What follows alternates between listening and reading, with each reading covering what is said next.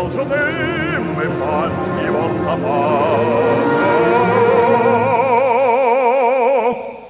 Боже, мольбе нашей внемли, на нас высот воззри. Поняв моления, дай прощения, мир и покой. Внемли молению, покойно пошли.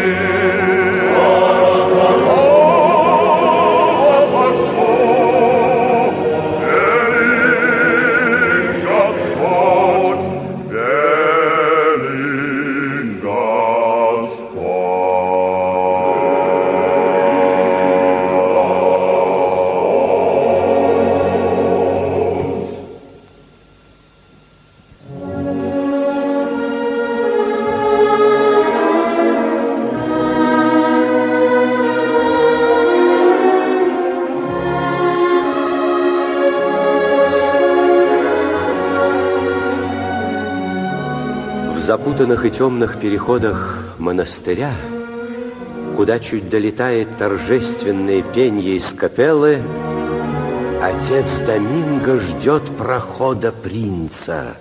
Уже давно слуга послушной церкви, следит он за наследником престола, страшась его мечтаний непонятных и неразумной веры в человека. Так далеко зашло, так далеко. То, что годами мы подготовляли, в одно мгновенье рухнет. Мы инфантостремление разгадали слишком поздно. Питает злобный умысел Дон Карлос. Он предался неслыханным химерам. Он человека чтит. Безумный нечестивец. Опасен, Карлос. А Филиппу скоро пойдет 7-й десяток. Королева с инфантом мыслит заодно. Уже давно в их сердце бродит яд проклятой ереси.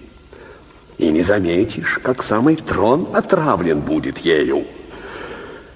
Покуда счастье с нами, упредим события. В один капкан обоих. Лишь намекнуть монарху, пусть покуда без доказательств, быстро зародится в нем подозрение. Все пойдет на лад. Страшитесь, принц. Игре теперь конец.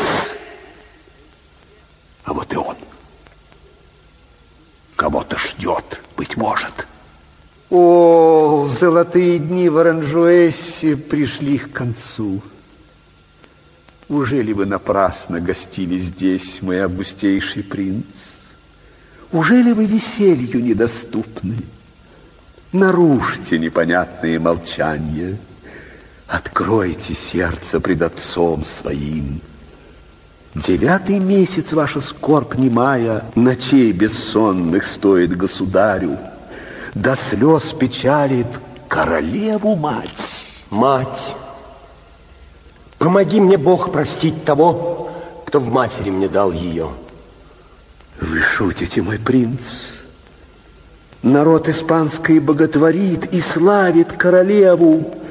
Как можете вы не любить ее, прекраснейшую женщину, а в прошлом невесту вашу?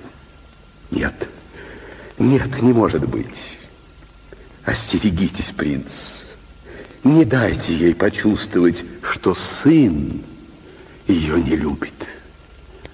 Ей будет очень больно. В самом деле, вы это знаете? Я вашему высочеству напомню о том, что разыгралось на последнем турнире в Сарагосе, где...